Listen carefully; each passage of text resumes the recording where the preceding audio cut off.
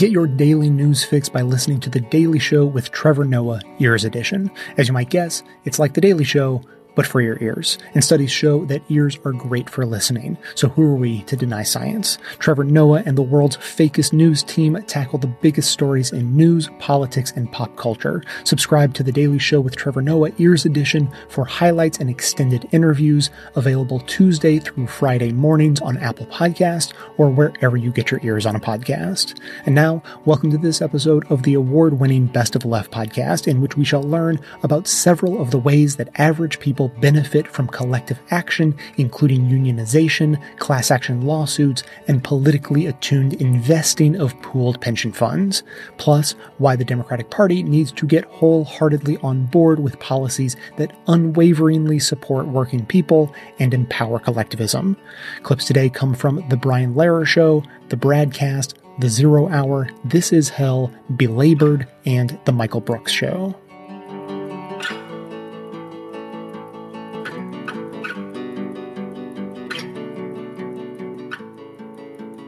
The way that change happens in this country is A, we have to focus very deeply on the power structure analysis of every fight we're in. We have to focus very deeply on strategy. And strategy suggests, if you think about it, listen, I'm the first one to say unions are far from perfect.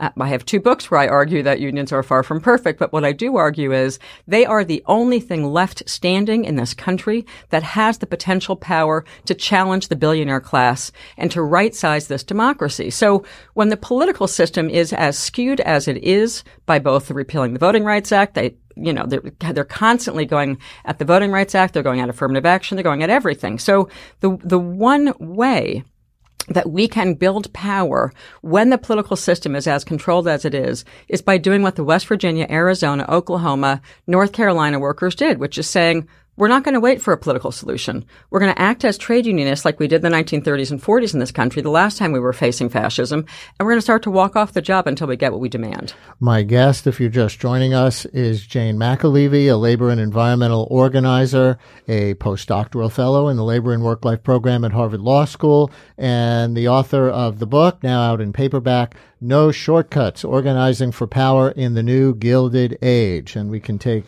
couple of phone calls in our remaining time at 212-433-WNYC, 433-9692. And let's take a call from Lisa in Flushing. Lisa, you're on WNYC. Hi. Yeah, hi. How you doing? Okay. Thank you for taking my call. I come from a union family, Local 3, International Brotherhood of Electrical Workers in New York City. And I have to say that I find it very disconcerting that most people don't understand how unions benefit people's lives. The public, unions have been maligned for many, many years. Unions provide educational opportunities, the union members' families. The list goes on and on. Why unions have undeservedly gotten so much bashing over the years. Lisa, thank you very much. And why do you think? This is a central question. We're down to about, I think, 6% of the private sector workforce being unionized anymore. It's about a third of the public sector workforce, which is probably why the Janus case goes after public sector unions in particular. But what happened? Yeah, well, we need more time for what happened. But there's been a really serious, concerted, very well-financed attack on the trade union movement. And I'm going to give 2 quick examples to speak right to Lisa's call and her question. What happened? Why don't people know? Let me start with a group called the Concerned Veterans of America. Most stories that we hear on NPR Daily or any NPR affiliate daily about all these bad stories about what's happening at the Veterans Affairs Department at the VA. What's fascinating and most people don't know is that 95.6% of the veterans in America like the VA. They want to keep the VA. They want their VA public. But to her point, there's a new organization that was formed a couple of years ago called the Concerned Veterans of America. Sounds great, doesn't it? It's a Koch-funded operation that is responsible for most of the daily news attacks on the VA. They go out looking for a bad example of it, and then they highlight it. So by now you think America's vets must just want private health care, don't they? So the Koch brothers can make more money on a privatized healthcare system. They don't. The point is that's one of many examples of the really well-funded systematic attack. Stand for Children has made, in the education sector, has made a 10-year campaign to demonize teachers. I want to go back to West Virginia and all the 6 states where the workers held massive strikes this spring. Because what's interesting to me, again, as a strategist, is that 10 years into a war on teachers in this country, to a teacher in every state, when they stood up and walked off the job, the parents supported them. There's something very dynamic coming in this country about a women-led, mostly women of color-led, future labor movement that's going to be dominated by the education and healthcare sector, which is why they're going after things like the VA, as well as not just the VA, but also, the education sector again, right? They want to privatize it all. And what's interesting to me is, we do have a chance to have a new trade union movement, and it is already being women-led. That's what we just saw in massive walkouts in 6 states, and there's more coming. And, we even have our own poll finding on this. We did a WNYC Brian Lehrer Show Harris poll just this month with, in conjunction with our history series on the culture wars, the eights, and we specifically tested, are they doing more harm or more good for the United States, these striking teachers recently? And they polled over 50% for the good, which for all the attacks on teachers unions over the years, I thought might not happen. Absolutely. It was total. In fact, a majority of Republicans, as well as Democrats, it was even higher. It was like 8 out of 10 Republicans support the right of teachers to go on those strikes. There was a crazy series of really good polls. But, I don't know if you want to ask another question, but there is one key point I wanted to make about the 2016 and the 2018 election. Mm-hmm. Right now, I just want to explain something that's really core. The thing about union organizers who have run hard campaigns, and I have to say I have been involved in many of them, is that what Trump is doing and what the forces behind Trump are doing right now are very familiar to us. Their number one goal is to divide the working class. They polarize. Their first goal is to make it so you only talk to your friends. Their second goal and their real goal is to drive something called futility. Futility is actually a strategy in the United States. When we analyze the stages of the employer campaign against their workers, they literally have a goal of making it so that no one wants to talk anymore. Hey, how are you going to vote in the union election? Don't talk to me about that. I know how I'm voting, da-da-da. The reason I knew that Trump was going to win, which I did predict months before he won, was because family members in this country would no longer talk about the coming election. They would say things like, it's too painful, I can't wait till it's over.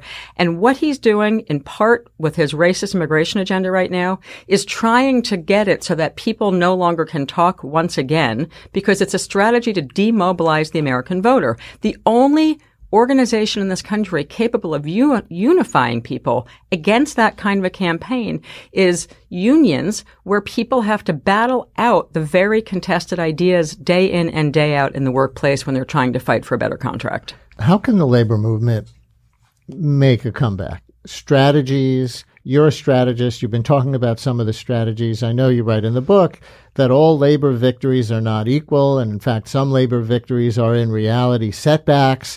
So what should the focus be, in your opinion?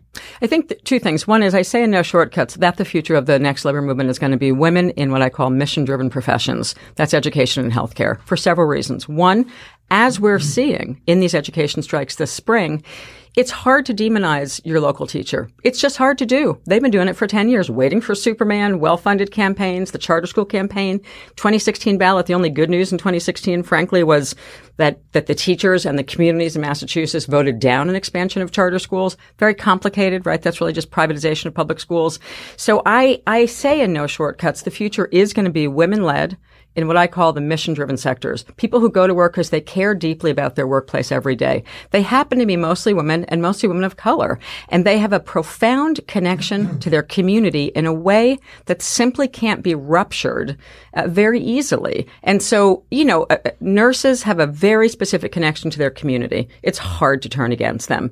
No matter what the well-funded Koch brothers campaign has said about teachers and education workers and healthcare workers in this country, When they walk off the job, their community stands up and supports them. That is the future in this country. We just have 20 seconds, but it sounds like that dovetails with the 2018 midterm election campaigns. It does dovetail, but people have to be on guard for the fact that they're running what's called a futility strategy, which means they're trying to make it so no one talks to each other. Keep talking to people who you don't normally talk to. That's the most important thing to do between now and the election. Don't just talk to your friends. Talk to people who you don't usually talk to.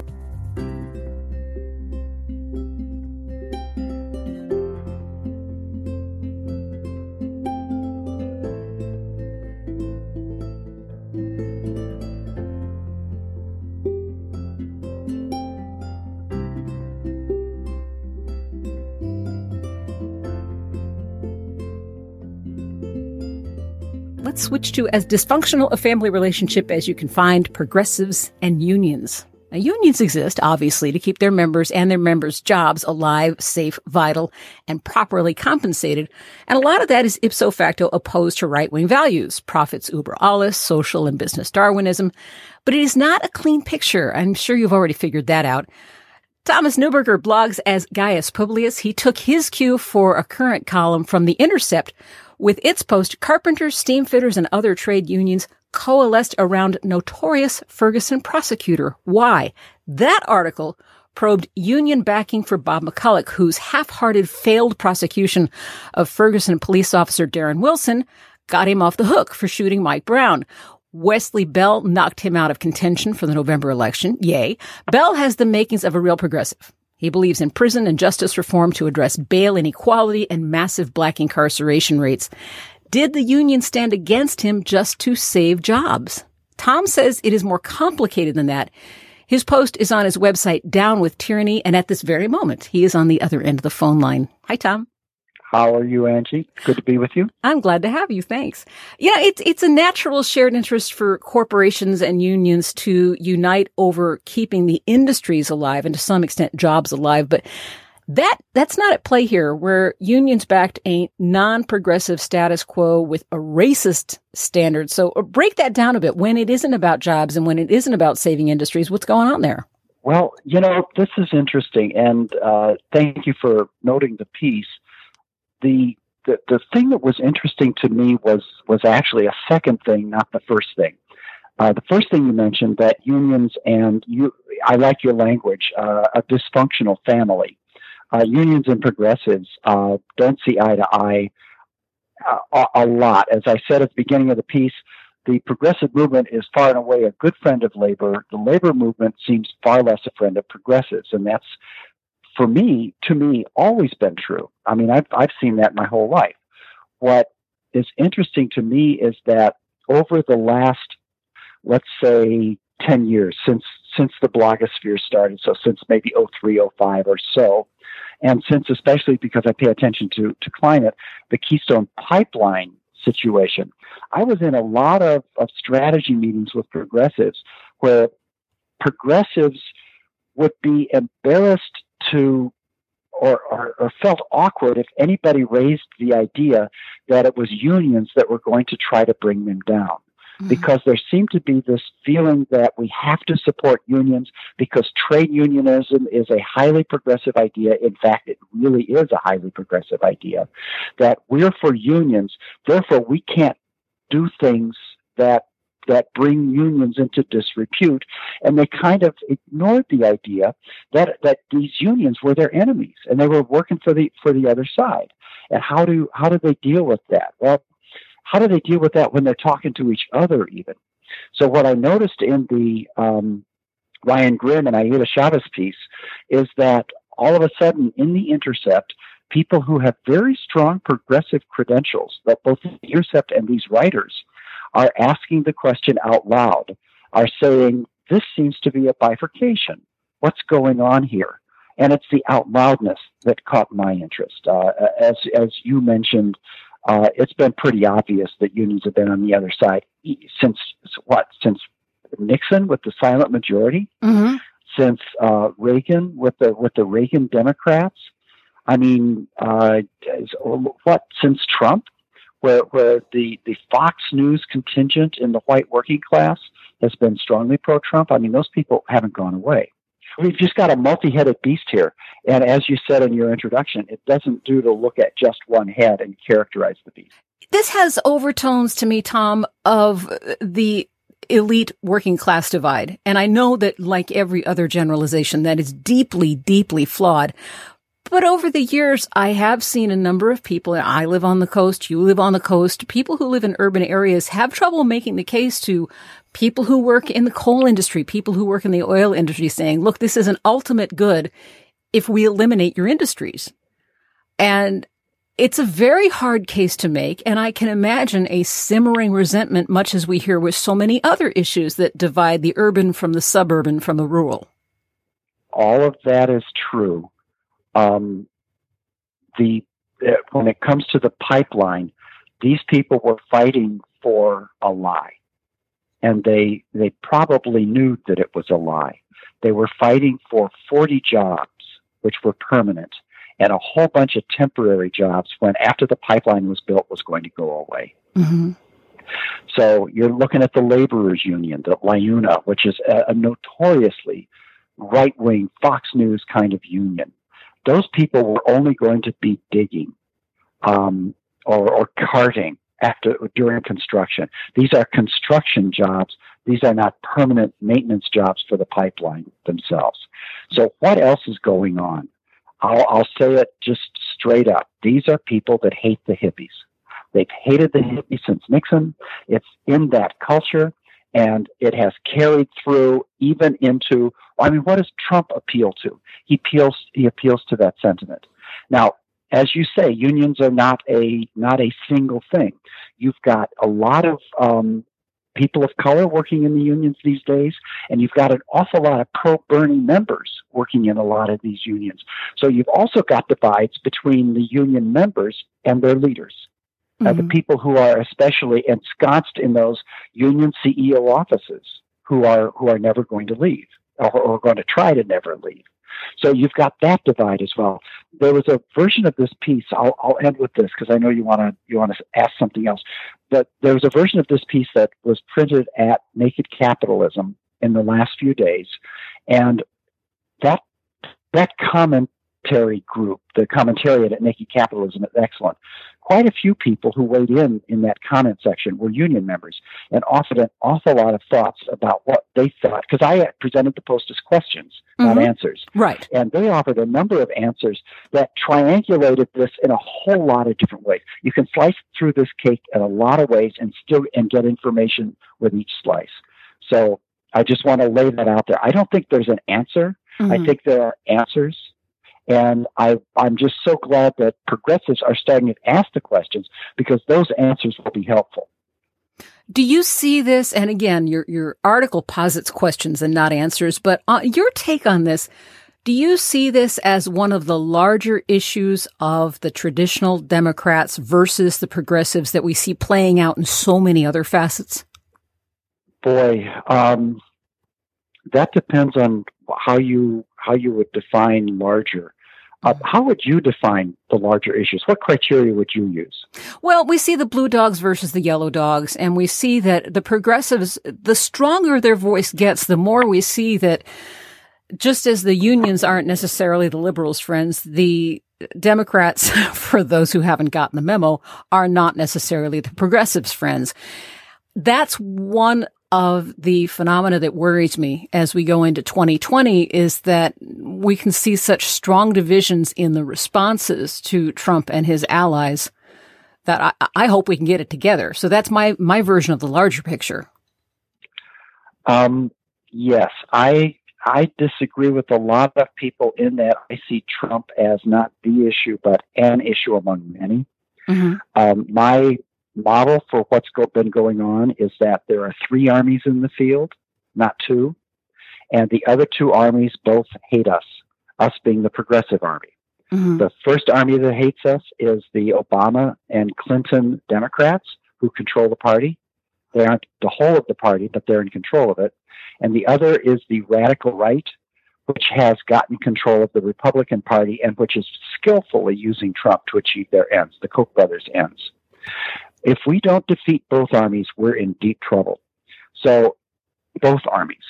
We can't go back to Clintonism and expect that the country will say, oh, that solves the Trump problem, because before there was a Trump problem, there was a Sanders problem in the Democratic Party. So you're bringing out the split. I think the split is absolutely critical. I think that the most important thing that I've seen in the last year or two has been progressive Democrats recognizing that mainstream Democrats, corporate Democrats, and New Dems are their enemy and are acting like it. Because frankly, those people have been punching progressives in the face for the last 10 years.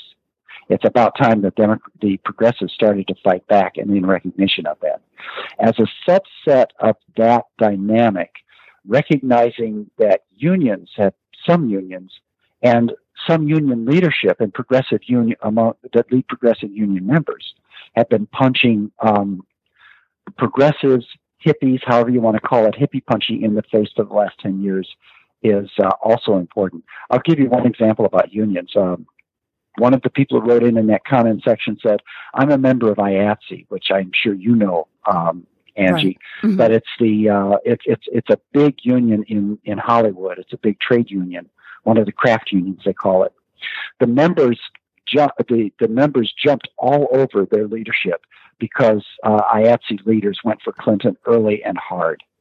And obviously the connection between Hollywood funding and the Clinton wing of the Democratic Party is very, very strong. So the unions represented that interest, which is the money in Hollywood. But the members were very much pro-Bernie, and were just their interests were shunted aside by the leaders who were currying favor with the Democratic Party.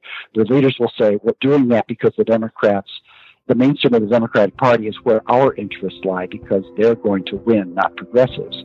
But I think there are cultural, obvious cultural clues there as well.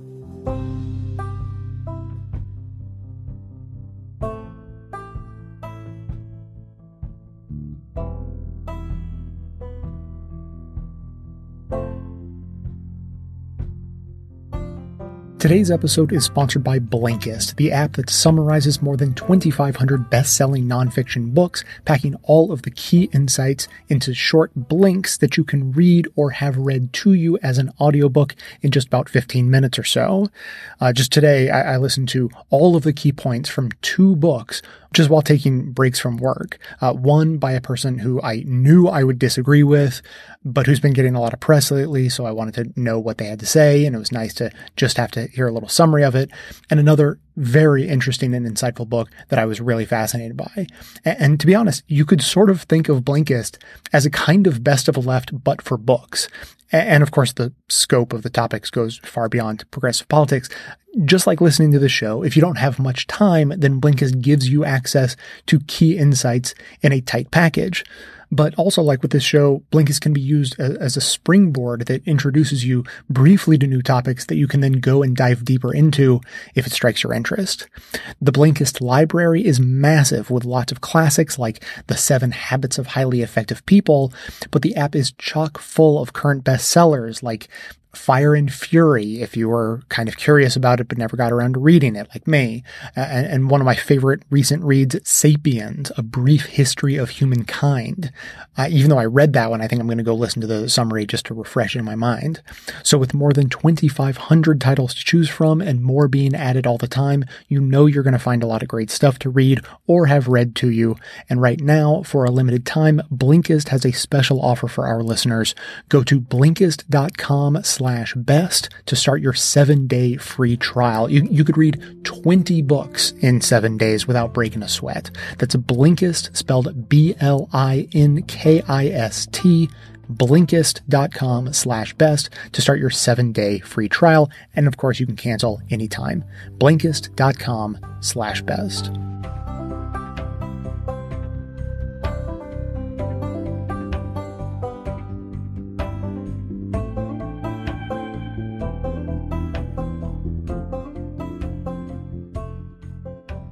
Recent Supreme Court decision could have and will have deep implications for working men and women all across this country. And there has been and continues to be an ongoing legislative assault on the rights of working people to organize and improve their lives. Here to talk about the ruling and the legislative agenda with us now is Roy Hausman. Roy is a legislative representative for the United Steelworkers, which recently had, I believe, if I recall correctly, its annual meeting here in Washington, D.C. So first of all, Roy, thanks for coming on the program. No, thank you for having me on. I really appreciate it. And was I right? Did you guys have your annual meeting? Yeah. So we had our annual legislative conference, our rapid response conference. We had 650 trade unionists come in from all over the country, and actually a few international delegates as well, to come in and discuss three primary issues that we regarding retirement security, protecting pensions, expanding Social Security, and improving workers' rights through the Wage Act and the Workplace Democracy Act, and then obviously on trade issues as well. And I want to talk about all those agenda items if we can, because they're all extremely important in my opinion. But I want to start with this. Okay, the Supreme Court decision really recently made a ruling on arbitration, and what does that mean for American workers? So this case really is sets a very dangerous precedent going forward of prohibiting workers to really band together and create to basically find recourse from employers that are not paying them the proper wages, being able to work mass sexual harassment cases, those kinds of items where workers were they couldn't resolve individual items. So by banding together, they could actually pool their resources and, much like a union, collect enough resources to bring forward a case and be able to try and find some an ability to find a way to move forward and have some sort of justice. Because it's really, to me, it seems like it's a mismatch. You have an individual worker, for example, who's been mistreated in some way or has a complaint, up against a corporation. The corporation has massive financial resources. Now, maybe hundreds or thousands of individual workers have the same complaint, but if you make it impossible for them to pool their resources, there's really no way an individual worker can stand up against a corporation. That's my reading of this. Absolutely. I mean, every union, if you're in a union, every local union has a grievance procedure and an arbitration procedure. But the reason that we're able to go through that grievance and arbitration, if we have to go to an arbitration board, we're able to at least pool resources as a union, and the members each there are paying into it. But for a lot of workers, particularly in retail, where there isn't a union, or in other environments where there isn't that opportunity, the ability for you as an individual to seek regress from the government is being severely limited and being basically privatized. I mean, and that's a key piece here, is that by forcing these workers to go to forced arbitrations and mandatory arbitrations, you're creating a separate court system. And it's absolutely unfair for basic American workers and one of the basic protections that we expect under our Constitution and laws. And these separate sort of privatized court systems, it's a lot like the way people sign away their rights when they sign a telecommunications contract, a phone contract, or a cable TV contract, any other corporate contract. The people doing the arbitrating tend to be lawyers and other people who do a lot of business with the corporations. The decisions tend to lean heavily toward the corporation and against the individual. So what can people do? Obviously, unionizing is one response wherever people can, right? What are some other things people can do to push back on this? Obviously, the best part about our legislative system and the way our process is set up is that Congress can change the law.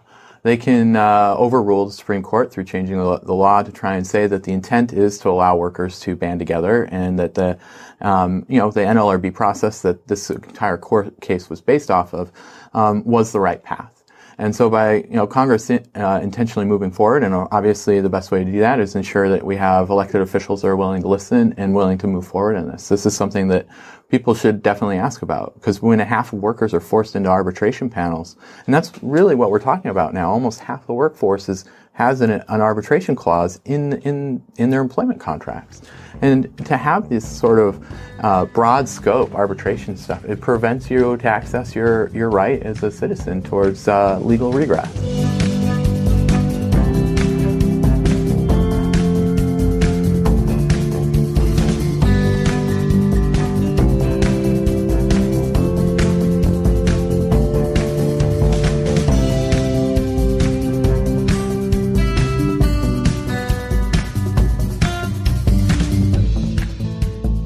Can labor address issues that it has with capitalism without participating in capitalism? Probably not, in my view. I think that this is an echo of the same kind of argument that we heard in prior decades about, don't get engaged in electoral politics. Or, you go back to the 50s, 60s, and 70s when unions were a lot more powerful than they were today. They were critical, absolutely critical. They're still important today, but not like they were back then. They were a critical part of, say, the Democratic Party power structure. And on the one hand, one can point to examples of how, as becoming part of that structure, they may have, from time to time, lost touch with their roots and what they should have been doing. I think that is a risk. On the other hand, I think most of us would agree that working people in this country were better off when unions were strong and powerful and had to be dealt with. And yes, the power structure had to come to them for help in getting elected and for sources of funding and so on and so forth.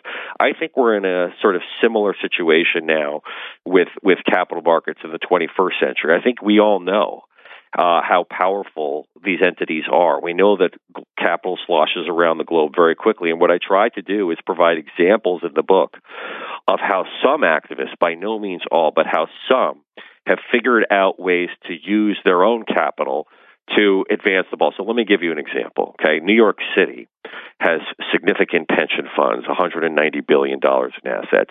They recently adopted a responsible contractor policy, which basically says when we make investments in infrastructure, or if we make investments in real estate, you're going to hire, anybody who invests with has got to hire union workers, pay fair wages, pay benefits, or we're not going to invest. Period. Now, for too long, many pension funds have just gone ahead and made these investments anyway without caring about the worker side of the story. So New York City comes out and does this. And now, well, what happens subsequently? Suddenly Blackstone, which has $100 billion pulling together an infrastructure investment plan, says, you know what, fine, we want the capital, we're going to adopt the policy ourselves, right? That's the kind, we are seeing this happen in cities like Cleveland. I just spoke to a union leader who was doing this in Cleveland, Ohio, where the example there was that there is a well-known builder in Cleveland that doesn't use union labor, doesn't pay fair wages and benefits, and that person's been doing a lot of building in Cleveland. Well, finally, some of the unions got to, basically said, look, we're not going to invest in projects like this. We are not going to invest in your project if you're not going to hire union labor. Well, guess what? They suddenly did a 180 because they needed that capital. That's an example of how, if you're thinking creatively, that capital can be used to make good investments, yes, that pay off for retirement benefits down the road, but that actually put workers back to work, getting good wages, paying into their pension funds. It does have the potential to create a virtuous circle using unions' own money, using workers' own money. And I think, is that the solution to all of labor's problems? No, but I think we've got to be thinking more along these lines if we're going to turn around some of these trend lines. A few weeks ago, a couple months ago, actually, we were talking to Mary Bottari and talking about the Supreme Court, the Janus case, and she was telling us how many of these public pension funds actually invest in things that work out to be anti-worker. How much of the problem isn't that the pension funds aren't being activists when it comes to being shareholder activists, but they're actually supporting the kind of policies that undermine their own workers? How much is that the issue? Absolutely. I think that is an issue, and I think that's part of what some of the struggle is. Some of these pension funds have been captured. Let me give you an example. 2004, the teachers' unions in Florida were fighting against the reelection of Jeb Bush as governor. Okay, they're pushing against him being reelected. He is, in fact, reelected. Shortly thereafter, what happens? there's a big investment by Florida's pension funds in a company called Edison Schools. What does Edison Schools do? Edison Schools basically privatizes public school services, okay? Half of that money, by the way, that went into that is basically teacher pension money. So there you have an example of how teachers' own pensions in that state were used to fund a company that directly undermines the interests of the people who contribute to it. I talked to another guy, a custodian in Massachusetts, whose pension was invested in Aramark. This is a guy who'd worked there for 20 years. He'd been making $20 an hour, and then Aramark, after his retirement fund is invested in it, turns around, underbids his union for the contract, and offers him his own job back for $8.50 an hour. So those are the worst examples, Chuck. That is exactly how everything could go wrong. However, the answer to that isn't just to say, oh, throw up your hands, it's all a disaster, this is never going to work, because the example I just gave of New York City, there are a whole bunch of activists inside labor, inside the pension funds, who are waking up to these realities and are turning the story around, right? Because just in the same way that these private equity funds and others want this to get their hands on this capital, okay, that therefore makes it a source of power. Just like labor's labor, right? We're talking about labor's capital. Labor's labor. Why is labor's labor, the fact that it actually, right, the working powers provided by working people, why is it valuable? Why in the past has labor, not as much as it used to be able to, but why in the past was labor able to use that power to get concessions from management? It's very simple, because management needed those workers to build their products. It's the same thing today with labor's capital. Management needs that capital to build these products. And so just as labor organized itself as labor, so too it should organize itself in terms of the significant pension funds that it has. And I provide many examples in the book of exactly how this has happened. And by the way, yes, that could be a danger, but it also is an opportunity. And I think people who recognize it as an opportunity have been able to turn the tide. And by the way, I should point out that we're not just talking about those kinds of issues. I mean, these pension funds have been at the forefront of going after runaway CEO pay, of going after essentially rigged corporate elections, and also of lobbying in D.C. for registration of private equity funds and so on and so forth. So there's a lot that can be done with this power. And in my view, in the 21st century, if you're not in this game, everything will be decided against you anyway. The pension funds that you say should be employed in this kind of shareholder activism, those are the same pension funds that we're being told within the media on a nightly basis are in crisis. You write, quote, explore the well-funded and forceful backlash against labor's capital. In particular, the Koch brothers political advocacy group, Americans for Prosperity, and the Laura and John Arnold Foundation, among others, are funding pension reform efforts that are ostensibly aimed at solving any alleged pension crisis, one whose existence is debatable. How is the pension crisis debatable? Because I've certainly not heard any debate. All I've heard is it is inevitable because we simply don't have the money required to pay out pensions.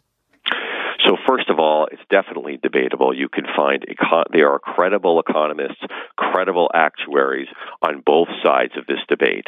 Yes, it's true there are those who say that disaster is on the way, and there are those who say it's not true, that the funds are basically sound. There are some, unquestionably, there's a difference between a national crisis, which is what we're being told is the situation, and the potential for certain cities and counties and certain places to be in trouble. Yes, there are certain places that are in trouble. There are other places that are exceptionally strong. New York State is like 90% funded. Wisconsin, 90%. There are many places that are quite strong. And really, the bottom line on this debate turns on a known unknown, to use that old famous phrase from Donald Rumsfeld, right? The known unknown, which is what's the future performance of markets? If markets perform in the next 50 years the way they've performed in the last 50 to 100, then there's no crisis. They're fine. The real question is what happens if they significantly underperform? But here's my main point, Chuck. What I worry about is that the whole conversation that is being had about public pension fund underfunding crisis and so on and so forth is really being used as a pretext to dismantle these funds, to take them apart, and to strip them of all their power by converting them all into a bunch of individually managed 401k accounts. That's what I really worry. So let's assume the worst, okay? Let's assume that these public pension funds are underfunded. Let's take the Koch brothers line on this and just assume that disaster is headed our way. There are many potential solutions, okay? And the worst of them is the one that seems to be getting the most advocacy, which is break all these things up into individually managed 401ks. What do I worry about? All we hear about is the underfunding problem, right? And how much do we owe workers, and what are we going to pay them? But I think there's another side to this whole story that we don't hear about, which is that these same funds are the future of labor shareholder activism. They have been doing it the last 15 years. They've been doing it with increasingly greater success, okay? And the critical feature that enables them to be activist is that they are large, pooled sources of capital. CalPERS has $350 billion in assets. CalSTRS, which is the California State Teachers Fund, has $2.25 billion. New York City, $190 billion, right? You know, when David Weber with his individual, 401k, and yes, anybody who has one of those is still relatively lucky, but even me by myself, nobody cares if I adopt a responsible contractor policy or if I think the CEO is overpaid or whatever. Nobody cares. I'm just an individual, far too small to matter. But when a CalPERS or a CalSTRS or a New York City funds shows up and they can file shareholder proposals and they can vote against the CEO's pay and they can bring lawsuits, right? Suddenly everybody pays far more attention. I don't think that's so. You take these big pension funds now, and in the name of so-called underfunding, break them up into millions of individually managed accounts. Essentially, I call this economic voter suppression. To me, it's no different than what has happened to labor itself. A pension is like a union, and a 401k is like right to work. We all know if you have a job and you're not part of a union, and you go to your boss and you say, I don't like my working conditions and I want more pay. The boss says, there's the door, see you later, right? But if you're part of a union and can speak with collective voice, you have much more power. The exact same thing is true with these retirement accounts. If you're an individual investor, nobody cares what you have to say. But if you're part of a huge pension fund, suddenly people pay attention. So what I worry is that this whole underfunding story is being used to break up these pension funds. And frankly, this comes back to stuff we were talking about earlier, because you've raised fair points about how these pension funds have sometimes been used against the interests of workers. You raise fair points about the dangers of engaging in capitalism and the capital markets in that way. However, I also worry that some people on the left do not appreciate the fact that these pension funds, with their large, pooled, collective sources of capital, are really a potential source in the 21st century for real power. And I show in the book how it's a source of real power. And it's important to preserve them. And what I worry is people just think, they're invested in the markets, they're too compromised, forget it. The left isn't going to protect them. Meanwhile, there is a massively well-funded campaign to attack these pensions and break them up. And I think just as the left has tried to mobilize and rally to protect workers and unions and so on and so forth, these pension funds have to be the next battlefront, because if they get broken up into millions of little shards that are meaningless and have no power, then I think it'll just be even worse for workers who will see even less voice in the 21st century than they already have right now.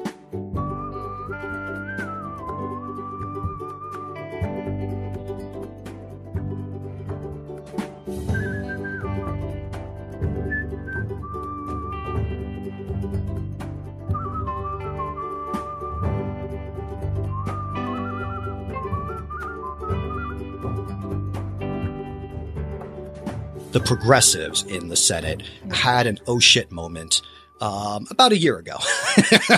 Seems like a good time to have done that. Yeah, only 30, 40 years too late. Well, So it's and so there's a recognition of we have to do things for workers fast, and we need to do things that will help unions grow fast so that we don't keep losing elections to fascists. And so they're casting about for ideas and, weren't getting such great ideas from Washington sources. And so, I pitched them on a couple of things. I talked about, look, we have to fix the National Labor Relations Act. We need a very comprehensive fix of that basically involves taking out the worst parts from Taft-Hartley, putting in some fines, stuff like that. There's also a whole host of sort of just general workers' protections that are outside of collective bargaining. The forced arbitration stuff, the misclassification stuff, and whether that's all separate bills or one big bill. There's a need for that. But then there were the three things that I have been advocating for in these private conversations. One is changing the legal standard of employment from at will to just cause, which would mean that workers can't be fired unless it's for a good performance related reason. So you can't be fired just because you refuse to, pick up your boss's dry cleaning, and that's not a part of your job description. And another thing that I've been pitching is sort of looking at New York City's empowerment law. We need something like that nationwide. There are millions of workers who want to join a union right now. And unless there's a contract in place, their ability to join and to pay dues is very tricky. There are unions that are collecting dues through credit card authorization, through, a voided check. And it's a tremendous amount of work for not a lot of revenue. The turnover on those is actually tremendous. Even for, teachers, checks bounce, credit cards, get frozen. And, when we were doing this in the charter schools in New Orleans, when my organizers and I were doing it, I forget the numbers exactly. I was at the AFT then. You'd sign up 500 members for a net gain of 200, right? So you're just sort of chasing your tail. So the idea of giving unions and other nonprofits and worker centers access to voluntary payroll contributions from workers, that it's an important part of rethinking how unions organize. Without that kind of access, there's a revenue gap. There's a revenue problem. And then, the third thing is we need, in addition to the workplace-based contract unionism, we need a framework that lets worker advocates have access to all the workers in an entire industry all at once. Because the structure right now really is a trap when it's based on the employer. Because there's every incentive in the world for employers to subcontract, to shift work overseas, for new, Ubers to pop up, and compete on a non-union basis. So there needs to be something that, sets standards on an industrial level. We want a $15 minimum wage as a floor, right? But, there are industries where the minimum wage should be something like 40, and to set it at 40 and to set standards on, for the education, there should be a standard of any school must offer some form of parental leave. Make that a standard and, and sort of take the issue out of collective bargaining. And the interesting thing that I noticed after this conversation is, all of the ideas were of an interest. And at the time I still sort of am, I was having these sort of fundraising conversations about maybe we can take, labor's Bill of Rights and turn it into some sort of campaign. Mm-hmm. And so in the course of having conversations with, I'm learning all this lingo now in this fundraising world. In the course of having conversations with validators. Okay, what's a validator? I thought we were validators. You are validators. But validators are other public intellectuals, professors, folks at so activist we are organizations. Validators. Right. Yes. To say no, these ideas are good. Yeah.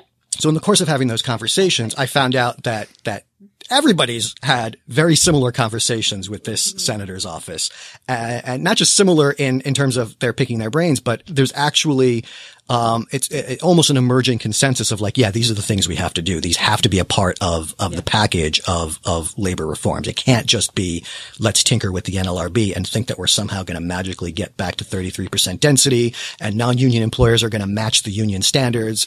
That's that NLRB and contract unionism is very, very important and shouldn't go away, but we need more. So that was interesting. And then, couple really very short weeks after, the Senate Democrats introduced their Better Deal labor reform bill, which is essentially repealing Taft-Hartley. Yeah. So what that tells me is that repealing Taft-Hartley is now the centrist compromise within the Senate Democrats. That it was the easiest of the bills to sort of get everybody to say that should be our official position right now. Yeah. And right now being it doesn't have a chance of passing. So there's a possibility also now, particularly until November, that you can, for almost any crazy idea, you can get somebody to say, yeah, let's turn that into a bill. And so it's an opportunity to float these sort of trial balloons, Does it remain on the agenda if the Democrats retake Congress and the White House? I don't know. Does it maybe start some conversations about moving something like Just Cause as a state level, bill or even a ballot initiative? Perhaps. So it is an opportunity in a way that, maybe not everybody sees that as an opportunity. Like, yeah, a bunch of dead letter, bills doesn't seem like a win, but there's been such a lack of formally proposed big ideas for how to restore the power of workers and the power of unions that if this is a great time to, get these ideas out there.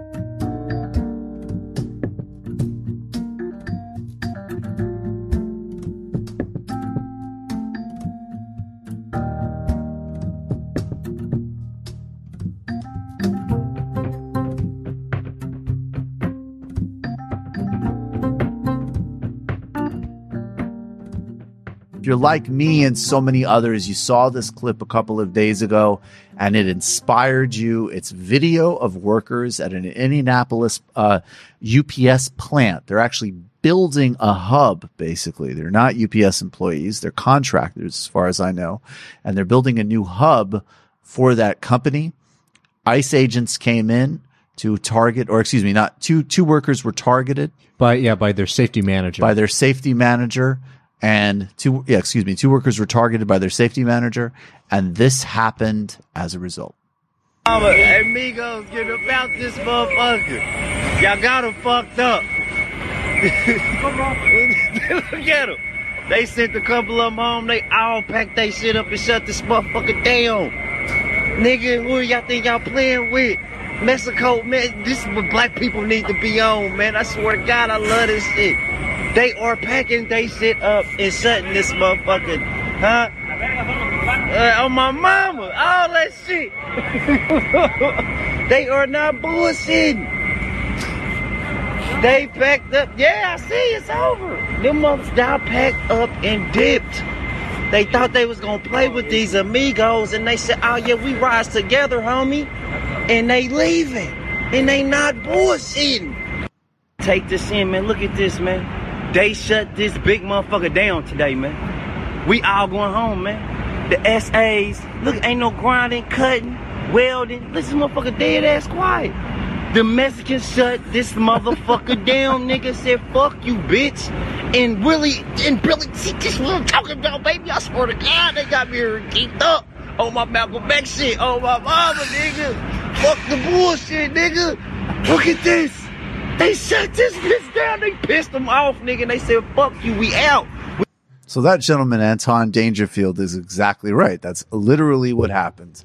The safety supervisor went and approached two Mexican employees, potentially Mexican-American employees, building the hub. As a result of that racial harassment, every single Mexican worker left. They dipped. They were gone. The project was over. And they brought a production facility to a complete standstill. They weren't unionized. They took enormous personal risk, and they acted in solidarity in the moment across all lines of risk and personal security. And this is the type of thing that we are going to increasingly need to see, and we will see by definition. The Janus case came down. Attack on public sector unions, which was confirmed by the Supreme Court, the Janus decision, allowing free riders, people to take advantage of union services without paying their dues. Mark Janus, a very appropriately named gentleman, is now a senior fellow at some pathetic think tank somewhere, taking apparently a modest buyout for being a scumbag and a scab. The attacks on unions have been relentless and sustained for decades in this country. And they have tracked with every single other indicator that we know is a crisis in modern United States and in the global economy. Skyrocketing inequality, increased poverty, lack of access, lack of opportunity, degraded standards across the board, and corporate exploitation.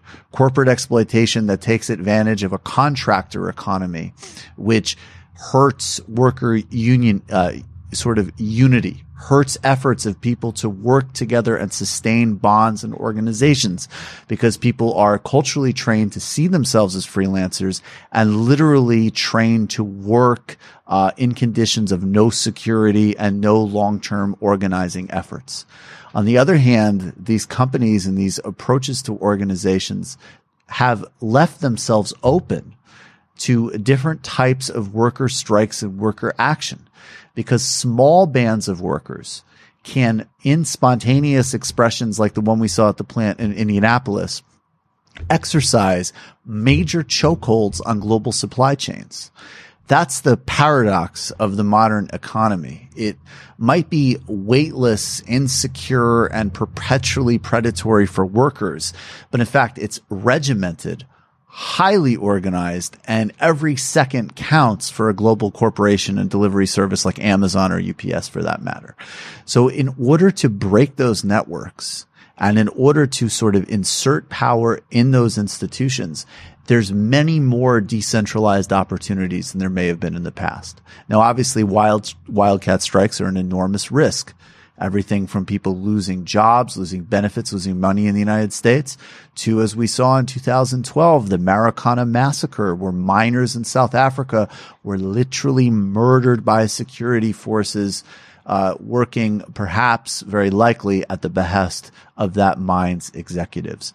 Wildcat strikes are dangerous. They're also the roots of the labor movement. They're also the roots of the power of the working class, which Marx wrote about and focused on not out of a moral concern or a romanticization, but because literally this was the fulcrum of counterpower to capital. Your labor, your ability to say no, your ability to step back, whether because you want more hours, more money, or maybe you want to own your own business you work at, or maybe because you don't want racial harassment at your workplace or anywhere else for that matter. We're going to see more of this. We saw it in the teacher strikes that took place across the country, which went sort of across the nation this past year, but they actually go back to 2012. The Chicago Teachers Union strike was an incredibly important moment. And we ourselves, even those of us who work in different sectors of the economy, those of us who might not be in unionized labor or might not even be in contexts like a UPS factory or an Amazon plant, or being teachers as an example, we need to be thinking of different ways we can band together ourselves, and also different ways that we can proactively support and sustain workers that take that risk. It's a raw exercise of power for what's right, and it's the future that we're all going to need to shape if we want a truly democratized society.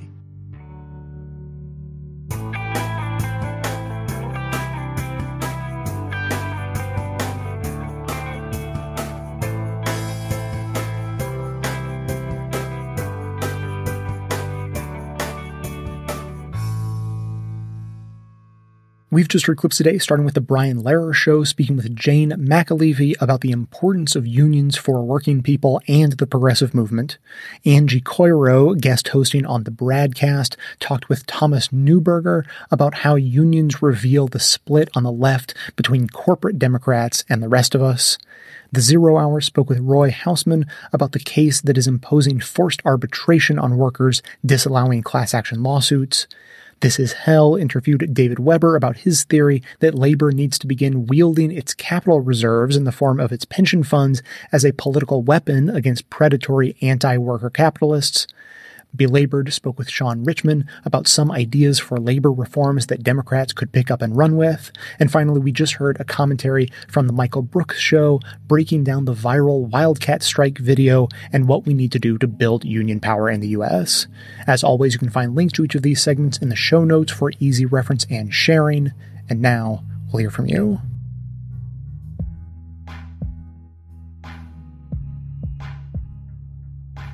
Hey, Jay, this is Jennifer from Columbus, Ohio. I'm calling because I just finished listening to your Bleeding Us to Death episode about healthcare costs. And I'm actually calling to ask for a favor. I would like to hear more about the single-payer system and exactly what that means. If there's any way you could do an episode to really dumb it down, because I myself am a Republican, but don't really have never-ending time to do research on things like economics and how long-term healthcare systems actually turn out. So what I'd like to do, if you can, is explain some of that for me. Dumb it down as much as you possibly can. It would be appreciated. That way I can easily explain that to others. Thank you.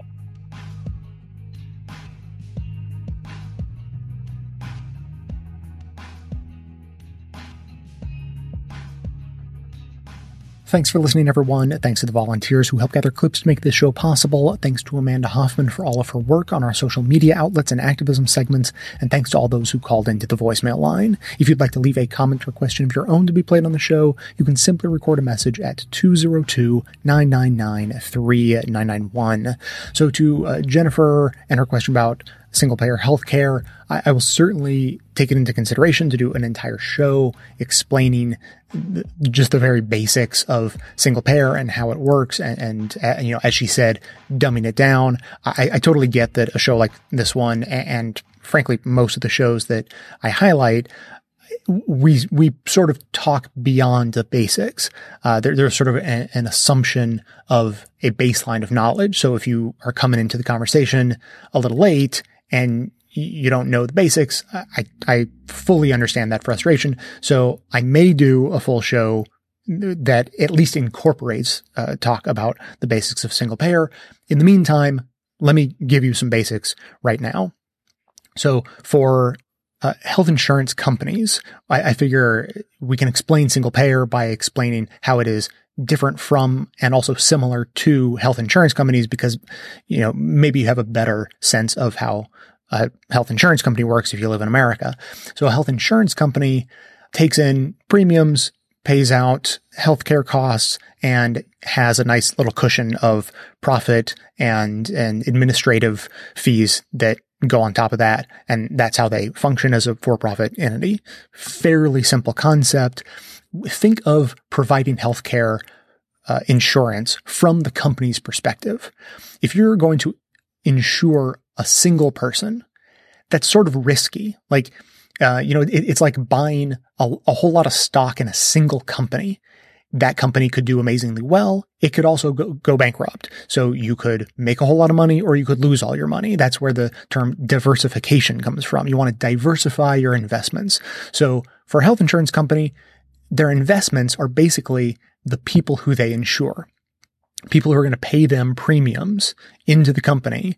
And so if there was a company that only insured one person, that would be extremely risky, because a person could be perfectly healthy, but come down with like leukemia at a very young age and rack up millions of dollars in healthcare bills. Or they could be perfectly healthy until a ripe old age and hardly ever go see a doctor. You know, you just never know with people what's going to happen. So if you insure only one person, that's extremely risky. So health insurance companies obviously like to insure lots and lots and lots of people because it diversifies that risk. Some people are going to be really expensive. Some people are going to be really cheap and affordable, and it all evens out in the end. And the insurance company comes out with, you know, a healthy amount of profit for providing that service. So if you basically understand that the more people you insure, the less risky it is, you understand why health insurance companies want to insure lots and lots of people. And you can also understand why it's more cost effective to insure a pool of people, say a pool of people who all work together at the same corporation, rather than insuring everyone one by one. So we get into sort of economies of scale. So it's obviously a lot smoother. There are a lot of efficiencies built in to providing one health insurance policy to an entire corporation that covers all of their employees all at once, because there's built-in diversification in that. If one corporation has tens or hundreds or thousands of employees, then it's going to be cheaper per person to insure all those people because the risk is so much lower. Because sure, maybe some people are going to be expensive, but probably not all of them, probably not even very many of them. And so that risk is sort of, it's diversified and it's built in that way. So that's how an insurance company works. That's why it's better to insure a group of people instead of a single person. So just take that exact same logic and take it one step further past a workplace being insured. Take it to the state level or the national level. Once you start having a conversation about single payer, literally all it means is that instead of having lots of, or in a lot of cases, very few insurance companies providing health insurance policies to the people of an area or to the people of a particular corporation, it's just the government providing a health insurance program. And so really the way it functions is very similar. The government takes in what is essentially premiums, except when it's the government, we call it taxes, and it pays out just like a health insurance company when there are health care costs to be paid for. The only difference is that when a government does it, when it's universal, that means it is the lowest possible amount of risk because the group is as large as it can possibly be. So if one person is extremely risky and 100 people is less risky, well, then 300 million people is going to be the most stable health market you can get because it is as diversified as can possibly be. So you know pretty much exactly how much everything is going to cost. And on average, it's going to be less than all of the different health insurance companies combined because it's so much simpler. There, as the name implies, there's a single payer. So there are all these economies of scale and efficiencies built into it, and the government doesn't need to make a profit. So really, you should just think of it as a health insurance company, except as being run by the government instead of a private entity.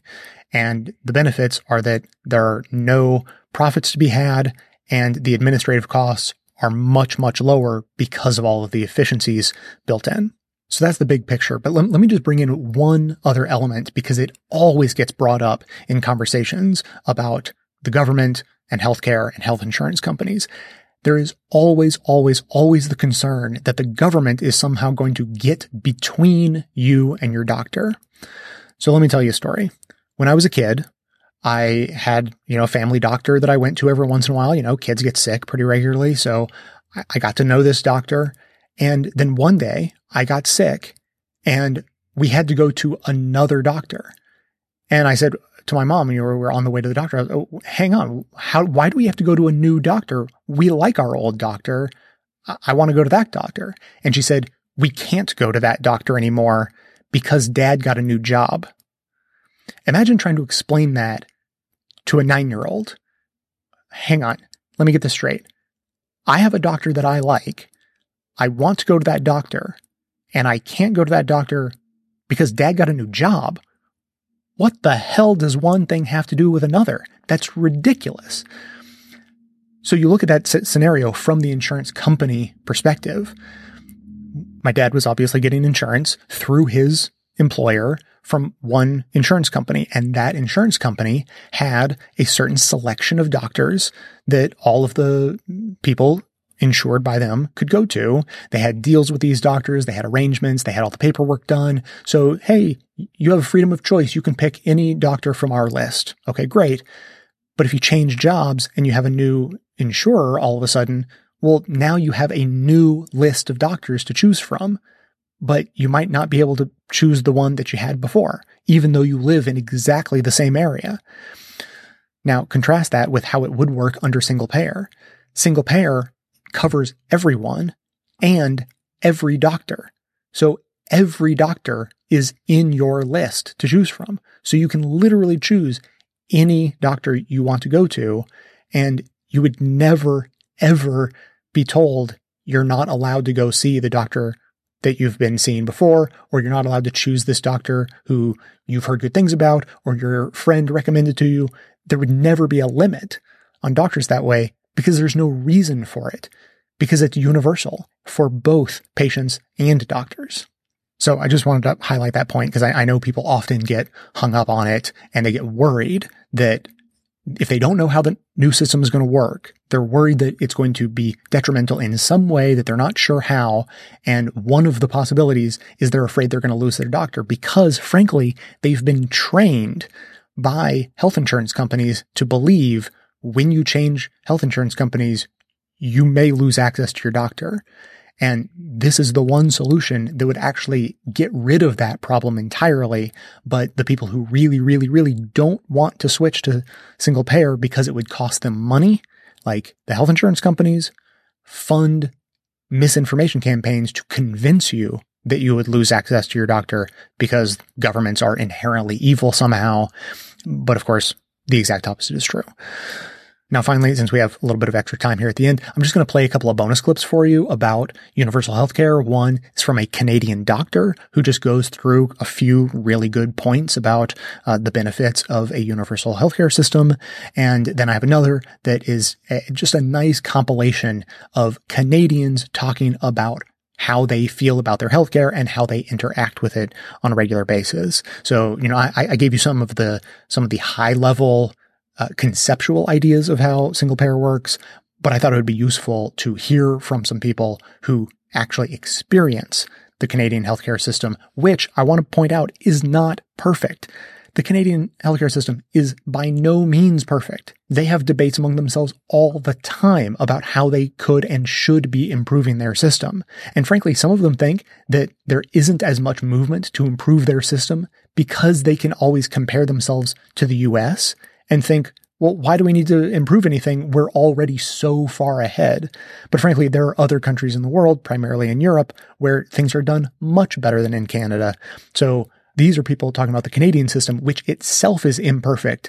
And they still go on and on at length about how unbelievably superior it is to the status quo in America. As a practicing doctor, a hospital administrator, and a citizen, I am so proud to be part of a system where access to doctor and hospital services is truly based on need, not ability to pay. And I'm not the only one. In public polls, 94% of Canadians say that our healthcare system is a source of personal and collective pride, even more than ice hockey. Single-payer healthcare is also, as you know, less expensive. In Canada, our administrative overhead is less than 2% in our public plans, as compared to 18% in the private plans here in the U.S. We spend just under $5,000 per capita in Canada to cover everyone. You spend nearly $10,000 per capita, and yet tens of millions of people are uninsured. But most importantly, when my patients are sick, I do not need to ask if they have insurance or if they can afford to pay for my services. And throughout my pregnancy, and for the birth of my daughter in a world-class hospital, I was never asked for money, and I never received a bill. I just handed over this card, my Canadian healthcare card, to my doctor, and that was it. I wish that all of my American neighbors could experience the same simplicity in their moments of need. And I hope that the American people will seize this opportunity to declare to each other and to the rest of the world that you do believe access to healthcare is a human right. Just as a Canadian who's always had healthcare, I just don't get it. I mean, every westernized country in the world has it, and the U.S. doesn't. It's always just seemed remarkable to me. I mean, how can you not have it? Like, your health is everything. Healthcare in Canada is something of a birthright. I don't have anything bad to say about our health system. It's done right by me. It allows Canadians to sit at home and know that they're not going to get wiped out by medical bills. Anyone can access health care, anybody at all, no matter how severely sick they are or they're mildly sick. It's just paid for in our taxes. It's not like you see a statement, you never see how much it costs, but it's always there and it's taken care of. You book the appointment, you go, and the card, you just give them your number and good to go. If you're in trouble, you can get health care and not end up with a bill that's going to kill you. Not anything that we even talk much about anymore. It's something you take for granted. We rely on it, we just don't think about it. And it's only when we hear our neighbors talk about it, when we talk to our friends in the United States, that we understand what a gift it is. We get a little exercise when we watch the partisans take over the discussion about healthcare and drag our system in as some kind of boogeyman. How could you possibly trash being taken care of? Your whole family, 100% all the time. Because they don't know. I think it's crazy to trash the Canadian system. It's a great system. It offers us alternatives. I think for the average person, it's a level of comfort. When Americans trash our healthcare system, it hurts a bit because I don't think they're getting the full picture or understand the system at all. It would be helpful to the discussion if they knew what they were talking about, if they'd had real experience here. I think if I lived in the United States, I would probably not, knowing that I had to cover, I have 3 children, I have a husband, and knowing that the 5 of us had to be covered, I think I would be a little bit nervous of the fact that if one of us were to lose our job or something like that, that there may not be coverage. I found out I have a hyperactive thyroid, so I was losing weight and I wasn't sure what it was. In the last 9 years, I've had knee replacement. Yeah, well, 2 years ago I had breast cancer. So. I'm hearing impaired. A few problems with circulation, colon cancer, and pulmonary embolism. Cysts removed, and open heart surgery. And so I called my doctor and went to see her, and then she sort of made an assessment, sent me for blood work.